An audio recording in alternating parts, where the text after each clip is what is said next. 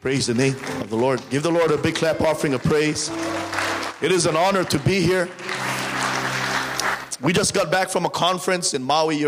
Your pastor was there. Pastor Alex was there in January. And we had evangelist Nathan Morris speak. And he said, preach on the blood for 3 weeks and then preach on the fire. So last week I started preaching on the blood, and I said, okay, I'll just continue when I go home for the next 2 weeks. I'll skip this week, and I'll continue. But I'm preaching here on Sunday, so I'm going to preach on the blood this morning. Amen. And I tell you what, you cannot go wrong. I cannot go wrong if I preach on the blood. The blood of Jesus. Everybody say the blood of Jesus.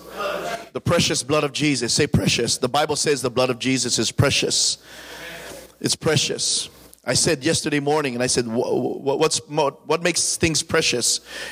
Well, the blood of Jesus is precious in and by itself. You know, water is precious, right? It's precious. Life is water. You're like 90-something% water. You're made up of water, you and I. It's precious. But water really is precious when we're thirsty. Because you can look at a glass of water and it may not appear precious, but when you're thirsty, when you're dying of thirst, it's precious. Don't spill a drop. Don't let any dribble down your lips. I went visiting in a hospital in Honolulu, Queens Medical Hospital, a huge hospital. And I was waiting for my taxi back to the airport, and a nurse wheeled out this gentleman who had a breathing apparatus on a wheelchair, and he just wanted to go outside of his room, look at the sights. And I was watching him, and I was praying for him from afar, and he was watching across the street a young man lighting up and smoking a cigarette, and his eyes was glued on that young man, and he shook his head like this, and he realized that lungs are precious. It's precious when he doesn't have the full capacity of its. Lungs are always precious, but when you lose the full capacity of it, it becomes real precious. Amen. Time is precious. Right now, time is ticking. It's precious. I have a short time to preach. It's precious. But when you realize time is running out, every second counts.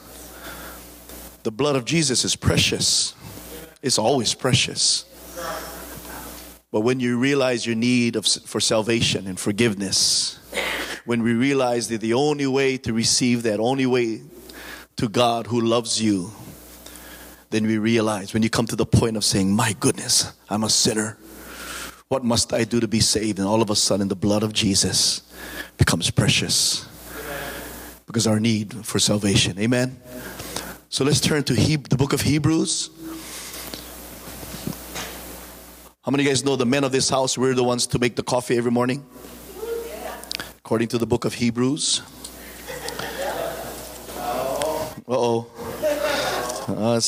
It's not doctrine, by the way. I saved many a marriage right there. It's not doctrine. It's this. Hallelujah. Hebrews chapter 9:32. Do we have the screen thing? I like it. Do we have that this morning? Yeah, Hebrews 9:32. I want to use that because I don't have that. I'm going to have that, Pastor, in my church. I'm going to have that. It's nice. But I do also like to hear the turning of pages. That's good. It's like a preacher wanting to hear amen, at the right time, at the right place. So could you show Hebrews 9:32? As I turn there myself. It says 22 actually. That's why you couldn't find it. I was going to report you to Pastor Daniel, but it was my fault.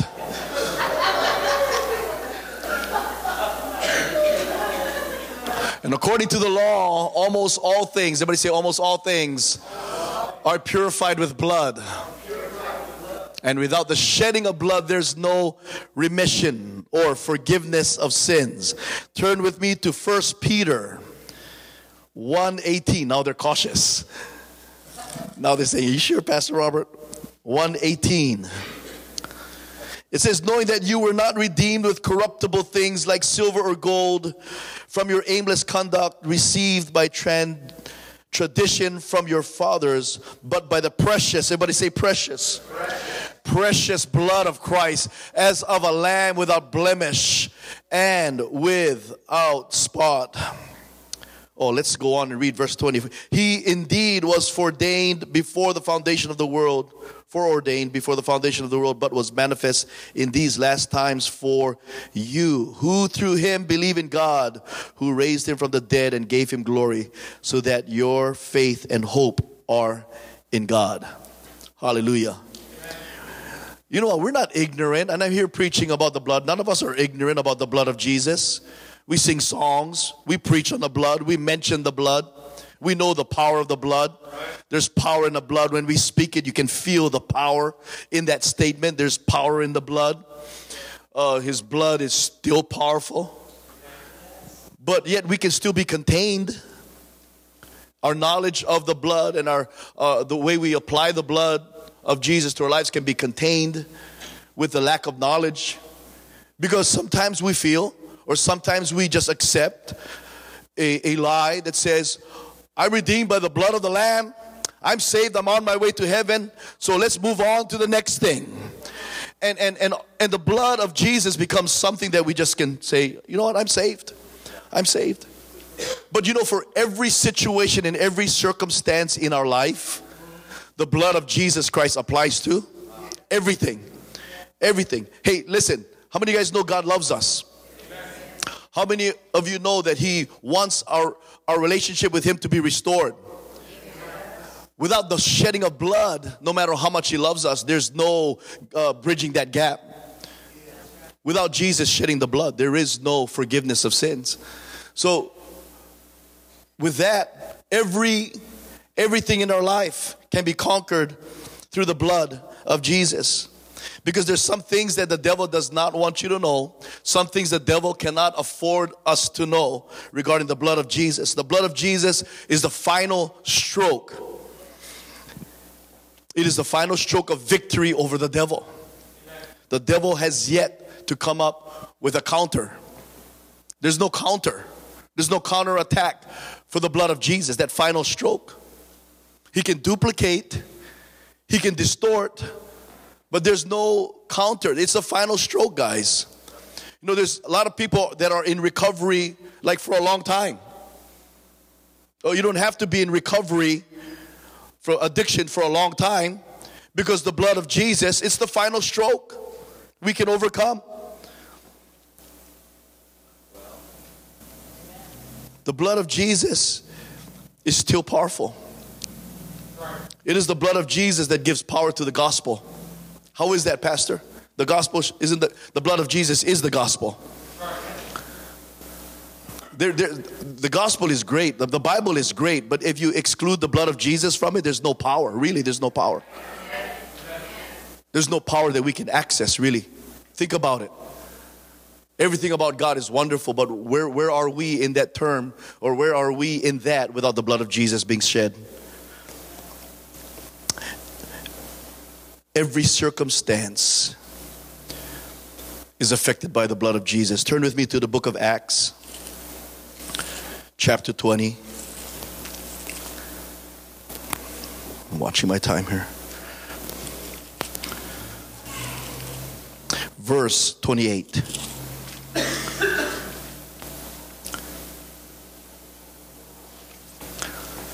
This is our responsibility as pastors. Our responsibility is to preach the word to you. It says here, therefore take heed to yourselves and to all the flock among which the Holy Spirit has made you overseers. Now overseers are pastors, ministers. We're overseers of the flock. The church is the flock. You're the flock. And we need to continue to shepherd the church of God, which He purchased with His own blood. When I read that, I said, my goodness, my job as a pastor is to shepherd you because you were purchased by the blood of Jesus. And that put fear and trembling inside of me.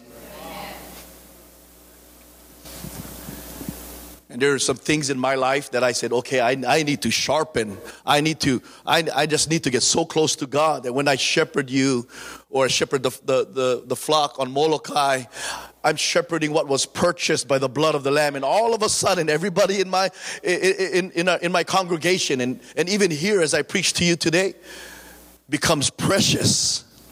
Not that they were not precious before, but you know what I mean?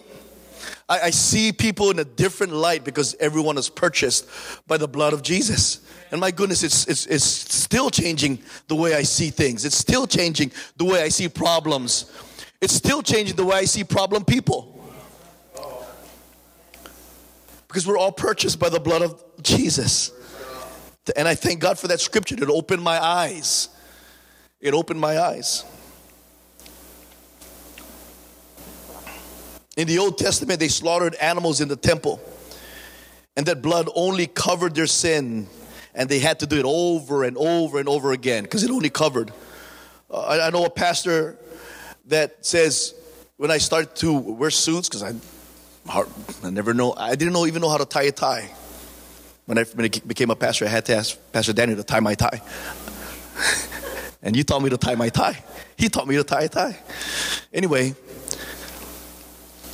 so he taught, this other pastor, not Pastor Daniel, he said, you don't have to iron your shirt all the way. He said, just iron the front. Some of you might know who it is. He might have shared that same information with you. I'm not going to mention his name. It wasn't Pastor Daniel. He taught me how to tie a tie. And I said, but if you're going to preach on Molokai, it's hot. And you're going to have to take it off. He said, oh no, I'm not going to take it off. Went to the service and it got hot. And he said, Pastor Robert, Brother Robert, I got to take off my coat. I said, go ahead. He took off his suit. It was all wrinkled, very wrinkled. You know, before Jesus, when they slaughtered animals, it just covered the sins of the people. It just covered it. It's still there, but it covered it. But when Jesus shed his blood, it cleansed us. It washes us. Take off your coat and it's not there. That's the difference. And I'm going kind of slow here, and I'm probably just saying things that you already realize, but when I'm looking into the Word and I'm reading about the blood, it just made it more precious. That's what I'm going through right now. The blood of Jesus has become more precious. Precious, precious. It just doesn't cover up, it cleanses. The blood of Jesus will cleanse everything, generational sins and generational curses. The blood of Jesus will cleanse the cycles that you go through because it's not a cover-up anymore. You know, you heard the term plead the blood of Jesus. I don't know what that really means. Plead the blood of Jesus. But I know in court we make a plea. If that's how they got the word. I'm not sure. Is that how they got the word? The judge would ask you, how do you plead? Well, either innocent or guilty. And in some cases, no contest. So it's a different form of guilty. And you probably know better than I do what those terms are. But when it comes to our sin, and if God is our judge and he asks you, what do you plead? We can't say innocent. We know we're guilty. But because Jesus shed the blood on a cross, we can say, I plead the blood. I plead the blood. I'm guilty, but because the blood of Jesus, I'm not. And we can plead the blood of Jesus over our family. When they're astray, I plead the blood of Jesus over their life. We can plead the blood of Jesus over our circumstances when we're facing hell. We're facing the devil. You know what? I cannot do it on my own in my own flesh, but I plead the blood of Jesus. I take the authority that's in the blood of Jesus and I apply it to this situation. And I know that I'm going to have the victory. I know because that's the final stroke. It cannot be duplicated. There is nothing else left to do after the shedding of blood of Jesus. There's no other bull. There's no other sheep deep. There's nothing else. It's done. It is done. And when I take authority over my situation, and when I take authority over someone else's situation, I said, because the blood of Jesus, I can look you in the eye and I can say, you can have victory. You can have you will have victory. Without the blood, can you imagine? We're left in a state of hopelessness. I can say God loves you, and He loves you, and doesn't want you to go through that. But what can I do? How can I help you? Without the blood of Jesus, what can we do, guys? Amen. How can we forsake? How can we neglect or forget the power in the blood? How can we put it on a shelf the teaching of the power of the blood?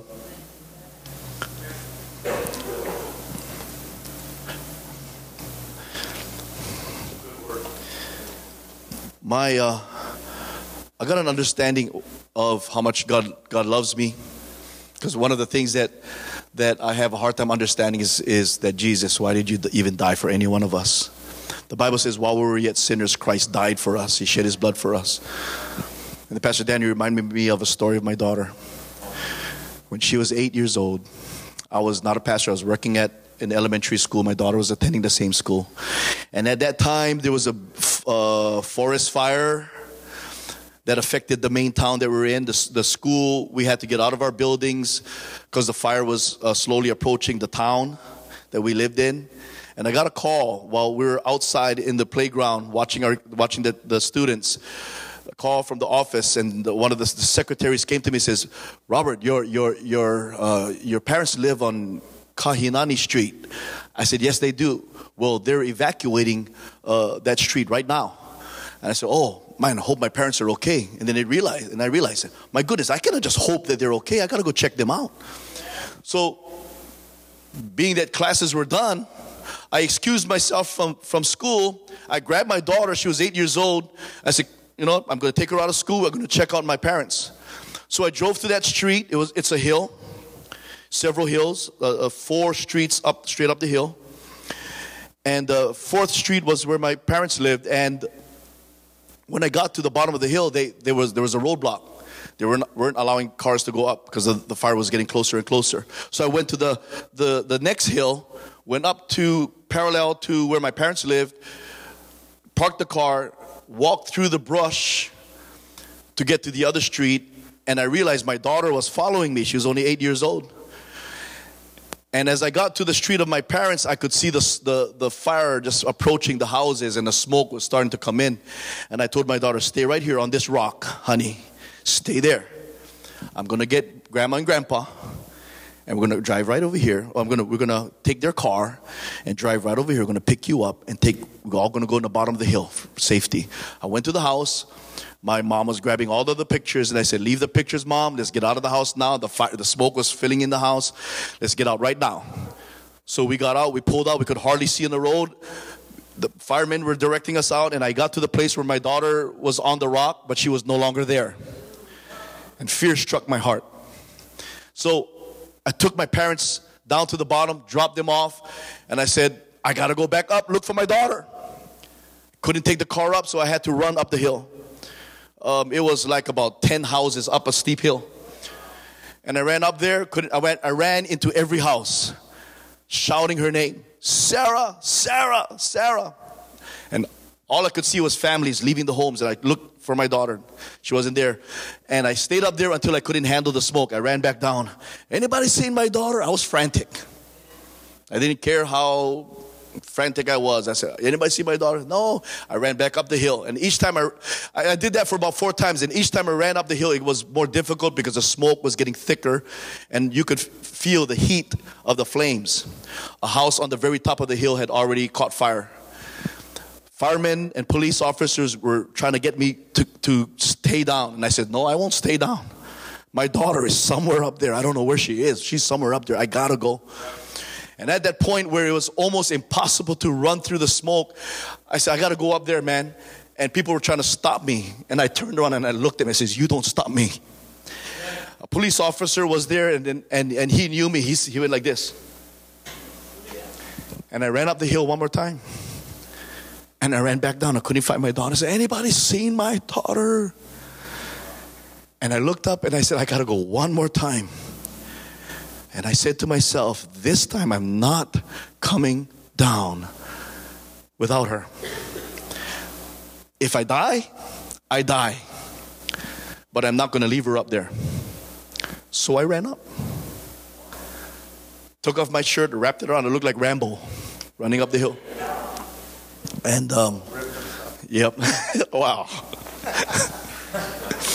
There's a happy ending to this, but it opened my eyes. It made the blood of Jesus a little bit more precious to me. So I ran up that hill, and I couldn't handle. I was crawling. I was literally crawling on the road because the smoke was just. And I could see firemen in their masks walking toward me. They grabbed me and they said, "Get out of here now, now." A fire truck came down. They threw me in the truck, and I was screaming. I said, "Now let me out, let me out." So, "You're gonna die." We're all evacuating. There's nobody up there. We're all going helicopters. The helicopters have to do the job now. And they said, "Describe your daughter. What was she wearing?" And I said, I could not tell them what she was wearing, not because I couldn't remember, but because it was like giving up. I fought with them to get out of the truck, and they fought with me to keep me in. The good news was, when we reached the bottom of the hill, there was my daughter. Somebody found her. And they kept her, but they didn't know who to bring her to. And as I jumped out of the truck, I ran to her. I grabbed my girl. And I said to her, "I would have died for you, honey. I would have died for you." And I almost did. I thank God. She's now 26 years old, married to a beautiful husband, my grandson, serving and loving the Lord.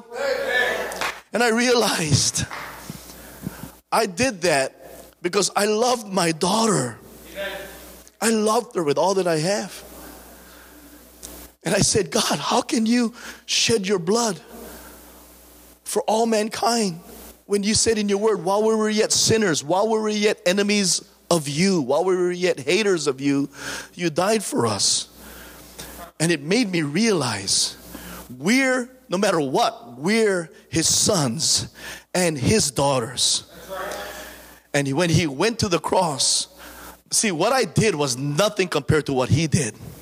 But I could understand in my heart why he did it. That his love for us drove him to the cross. And when I look at his blood, or when I look at everything that talks about his blood, because there's a scarlet cord that runs from Genesis to Revelation, I said to myself, I know that why his blood was shed.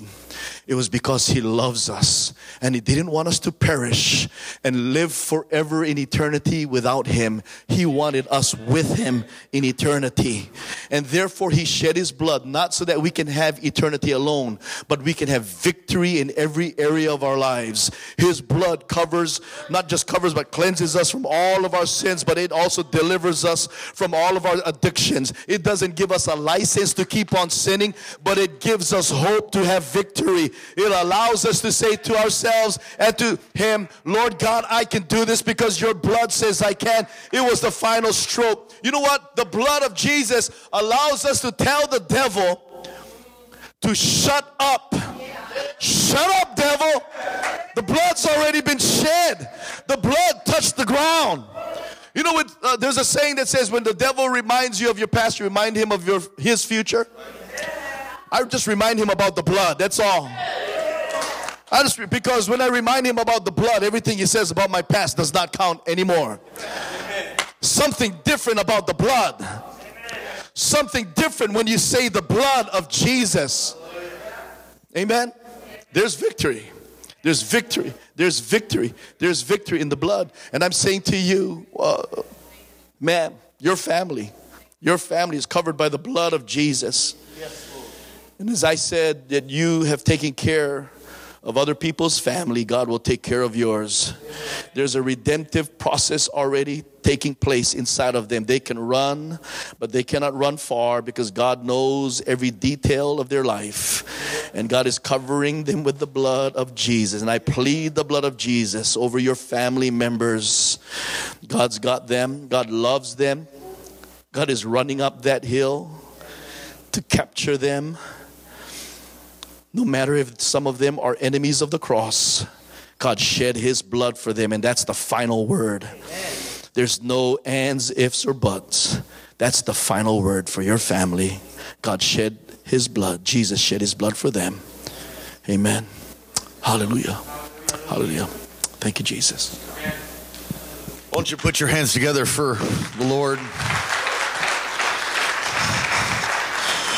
Pastor Robert and Pastor Vince are going to slide on out of the service.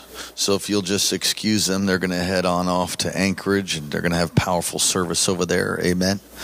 It's going to be great. Thank you. Put your hands together one more time, won't you? Praise God. We're going to take a moment, as is our custom, to receive a love offering for the work in Molokai.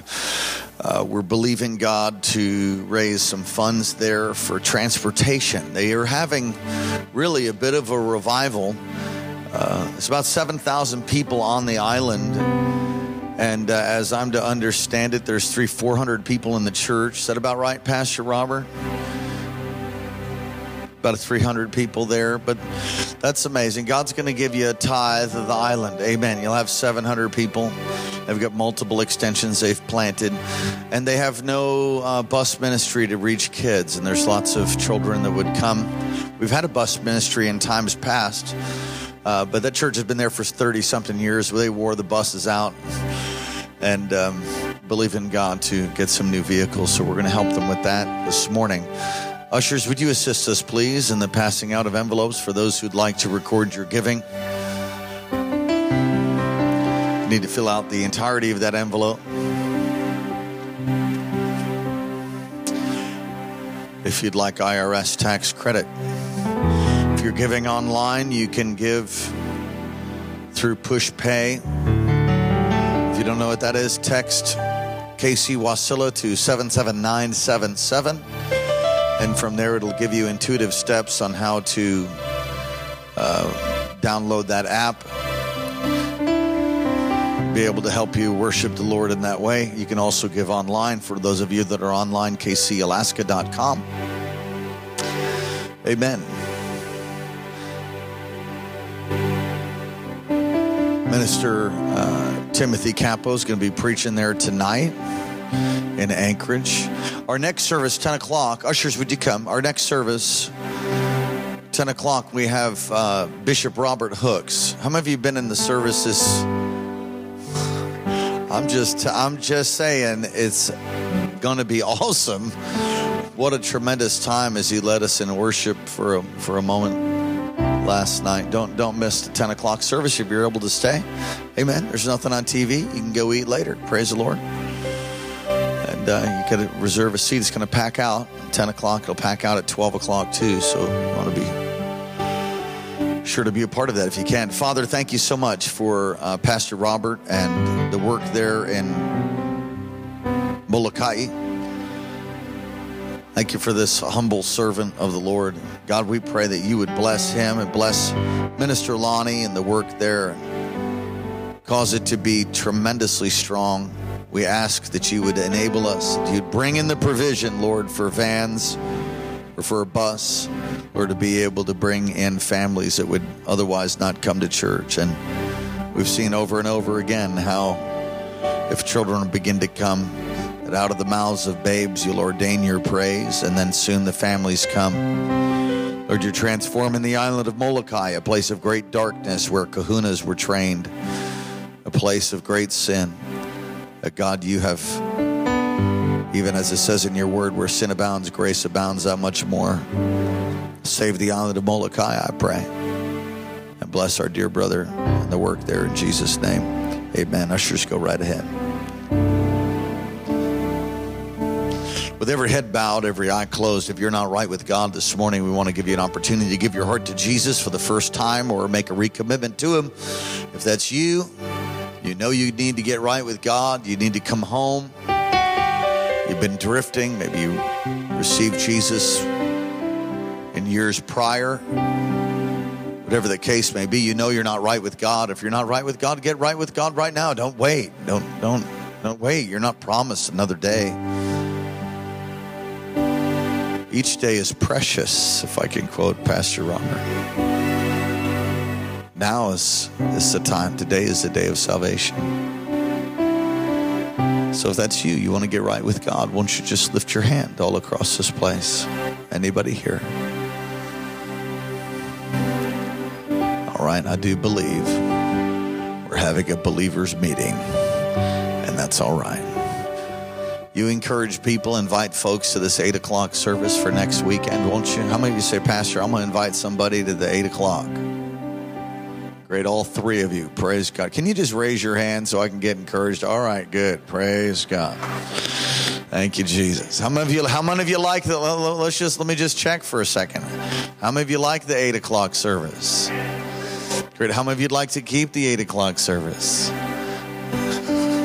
I'm not sure that's enough. Jesus help us.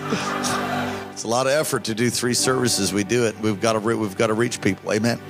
Let's pray. Come on, stand up on your feet. We're going to close, but let's pray and ask God to release an evangelistic anointing upon you. Come on, you got to invite people. Amen. You got to reach out. Reach to your neighbors. What if they don't come? What if they do? Hey, come on, doubt your doubts. Let's believe God.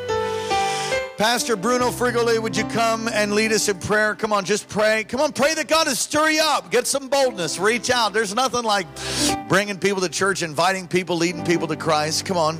God's used you amazing ways in the community to lay hands on people and see miracles. And come on, just pray. Lift your hands all across this place, and we'll close just after. Father, I just pray that you'd give us a revelation of your love. Paul said that it was the love of Christ that compelled him to do what he did. That we begin to see people for the value that they hold, that you purchased them with your blood.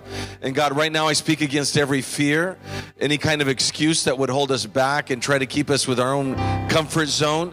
Lord, Holy Spirit, you push us out from our comfort zone today. Today, Lord, place people on our heart right now, people that we can text, people that we can call, that we can email, people that we can meet. God, I just pray that everywhere that we go today, Lord, it's a divine encounter because we carry you within us. We have the supernatural within us, Father. And Lord, let us step out in faith. You put words of wisdom, knowledge in our mouth, that as we extend our hand, it's your hand extended, touching the lives of people. Release the kingdom, Lord. I pray for signs, wonders, miracles, healings taking place outside these 4 walls, in the community where we live, at the store where we go shopping, where we pump the gas, Father. Lord, use us today in Jesus' name. Amen. Reach across, take someone by the hand. As we close, Father, thank you for what you've done in this first service on this Sunday morning. Lord, bless your people, cause your face to shine upon them. Lift up your countenance towards them, be gracious to them, and give them peace. In Jesus' name, amen. God bless you. God bless you. The 10 o'clock service will start.